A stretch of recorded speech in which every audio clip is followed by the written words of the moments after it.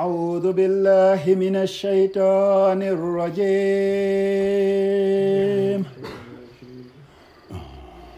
بسم الله الرحمن الرحيم.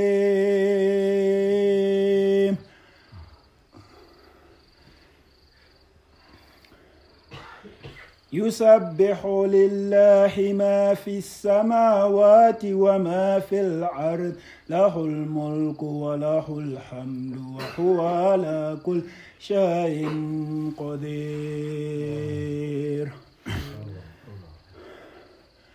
هو الذي خلقكم فمنكم كافر ومنكم مؤمن والله بما تعملون بصير. خلق السماوات والأرض بالحق وصوركم فأحسن صوركم وإليه المصير. يعلم ما في السماوات والأرض ويعلم ما تسرون وما تعلنون والله عليم بذات الصدور.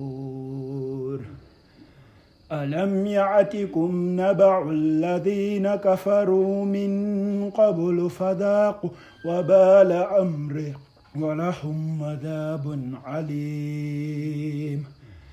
ذلك بأنه كانت تأتيهم رسلهم بالبينات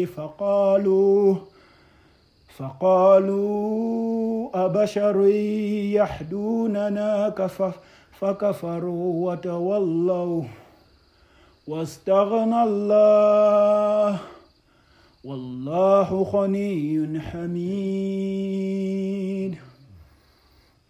زعم الذين كفروا أن لن يبعثوا قل بلى وربي لتبعثن ثم لتنبؤن بما عملتم وذلك على الله يسير.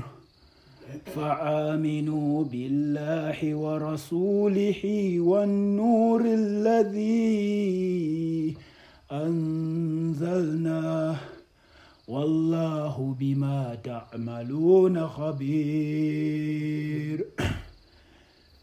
بسم الله الرحمن الرحيم. قل هو الله أحد الله الصمد لم يلد ولم يولد ولم يكن له كفوا أحد. صدق الله العظيم.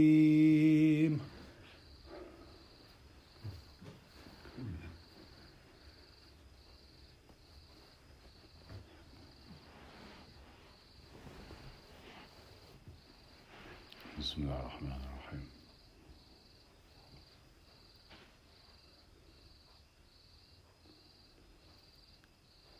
This evening it occurs to me to explore the core theme which lies at the root of our endeavor for liberation. And it's a theme that we have discussed here innumerably and on innumerable occasions. And that theme has to do with gratitude.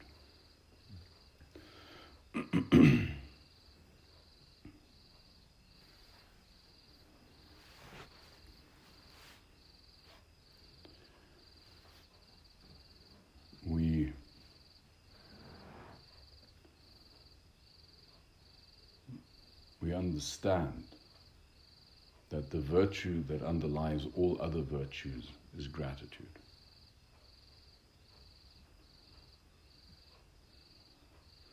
All virtues in action and in transaction can be relayed to two possibilities.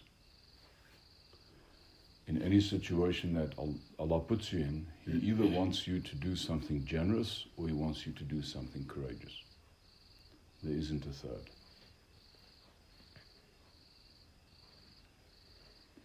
However, what sits behind the possibility of doing something which is generous is that you are grateful. Because generosity is by definition giving to give away. Because if you aren't giving to give away, you're making an investment, which is something else. And that giving to give away is only possible because you recognize that you've received in excess of your due. And gratitude is the insight that you received in excess of your due. So that your acting generously is based on, any sincere acting with generosity is based on a grateful heart. If you aren't grateful and you think you're being generous, you're actually fooling yourself. At some level, you're actually busy with some game of mutual obligation. You're not giving to give away. That's not to say that giving generously doesn't cultivate the capacity to become grateful, because if you give to give away, you cultivate the ability to recognize it when somebody does it to you. So it is true that generosity is a virtue, and it is true that generosity as a virtue also cultivates gratitude, just like gratitude cultivates generosity. Gratitude and generosity are basically concerned with how we deal with the past. If you're courageous, this is basically concerned with how you deal with the future. If we said that Allah wants either you to do something generous or courageous in the situation that you're in, it also means sometimes He's asking you to put yourself on the line, to take a bullet for something. That capacity to be generous, or courageous rather, is only possible because you trust. Trust and courage enable each other like gratitude and generosity enable each other. If I don't know that I can trust you, the only way I can discover that I can trust you is to take a risk with you, do a courageous thing, and once I've done that, I learn a little bit of trust. And having learned a little bit of trust, I can act in a more courageous way next time with you. So trust and courage set each other up. What's very important in this entire scope, though, is to understand that it is virtually impossible to trust if you do not view the past with gratitude. The inverse of viewing the past with gratitude is to view the past with resentment. And if I'm looking at the past in the spirit of resentment, it is not possible for me to look forward with trust. So of all of these virtues, gratitude sits at the core of the problem. All of our misery, all of our discontentment, all of our suffering is the product of our resentment. And to escape our suffering means we have to learn how to transmute our resentment into gratitude.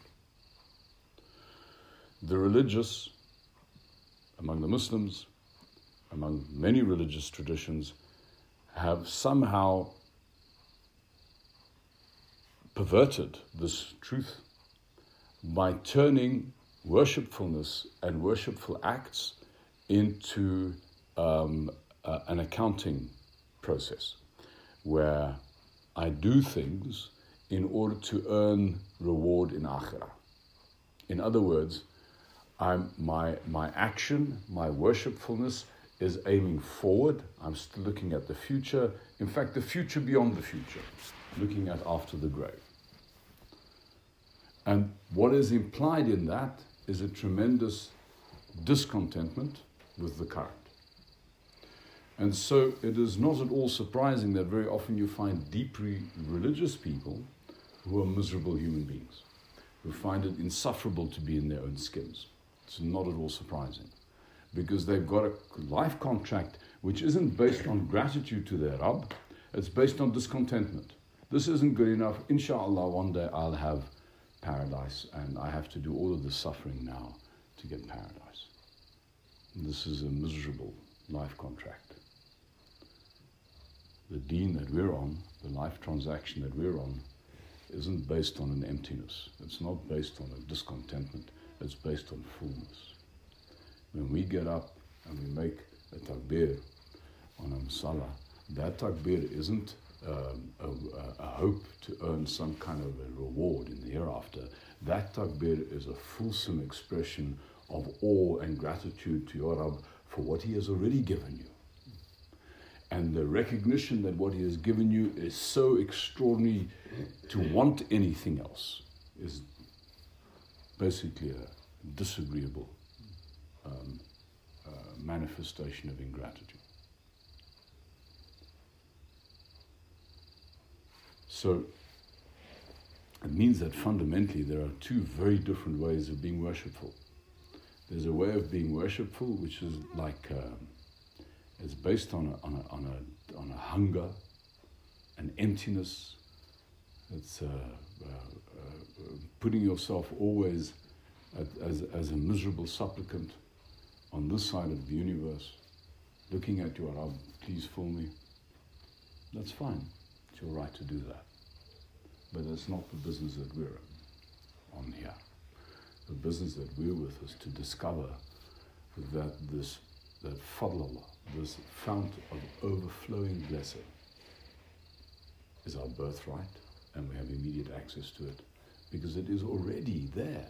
It is already there. We must just recognize it. The overflowing and overwhelming barakah that you are seeking is already manifest. If it wasn't the case, you would not be alive.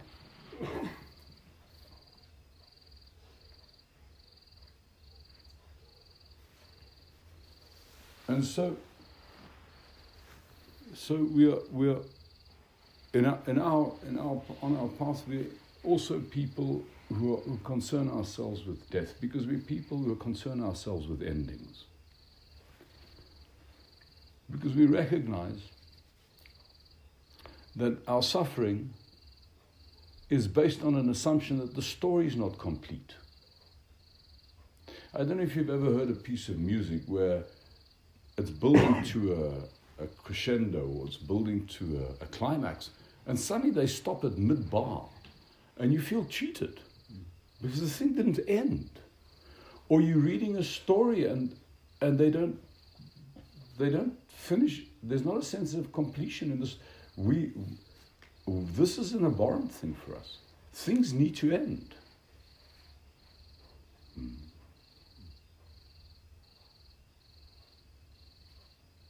You know, there's this English expression, all's well that ends well. Well, this is not a particularly useful way of framing that. What we should be saying, all that ends well. As soon as something is genuinely ended, it is well. You see, if the thing's still got an aftertaste, if it's still got an echo, it's still got an incompletion, then there's something hanging. It's not resolved. So we wish things to be resolved. Allah subhanahu wa ta'ala puts each soul onto the planet with a puzzle. It's like a bit of a treasure map. He's got to work this thing out.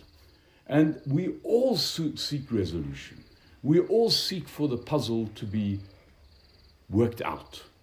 We want a resolution to our story. We want the ending. We want death, but not in a morbid, morose and kind of suicidal sense. We want the sense of completion.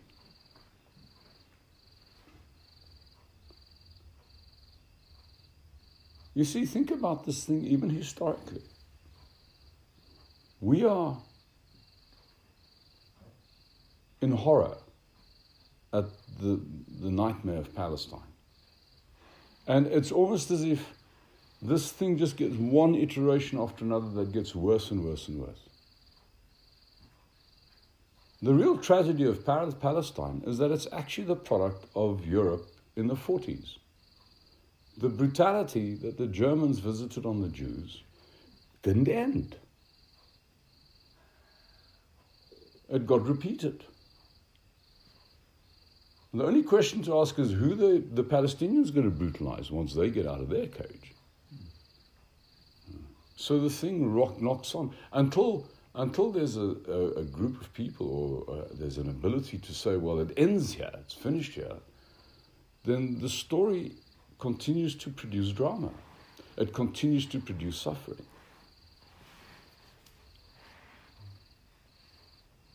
How does one then resolve the story? How does one end it so it doesn't have an aftertaste? So it doesn't look forward and still seeks a resolution?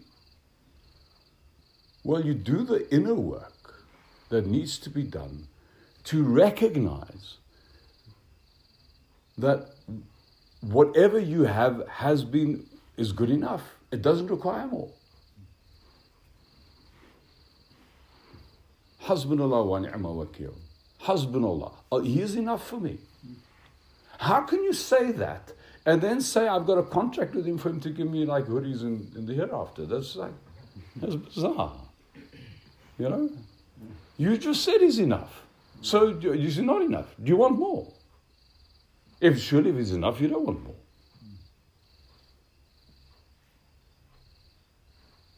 Not only do we need to discover that he's enough, he is overflowingly, superabundantly adequate. Already. Your story's already ended. The nightmare of irresolution is your own product. If you allow it to end. It's scary to allow it to end because you say, my heavens, then I no longer have a future. But that actually isn't true. Because then whatever comes, you will recognize as being part of the same indescribable overflowing, which has already been the case in the past. It'll be ecstasy upon ecstasy, joy upon joy, overflowing upon overflowing.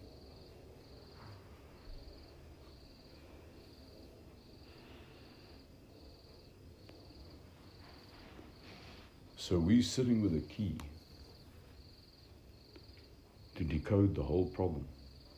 And the key is so stunningly simple. It is almost like the joke of the pack. And that key is gratitude. Learn what there is to be grateful for. Exercise that. See just how extraordinarily your life has worked. And what an amazing sense of design there is in it. Find it within yourself. Find the magnanimity within yourself to truly recognize his overflowing and abundant blessing that is bestowed on you. And your story's ended. There's no more discontent.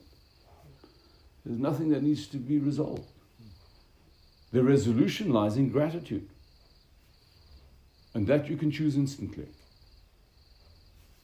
May Allah grant us nearness to Him. May grant us annihilation. May grant us death before we die. Inna Allah wa malaikatahu yusallu ala nabi ya ayyuhalladhina amanu sallu alayhi wa sallimu taslima. Allahumma salli ala sayyidina Muhammadin abdika wa rasulika nabiyina wa ala آله وصحبه وسلم تسليما سبحان ربك رب العزة عما يصفون والسلام على المرسلين.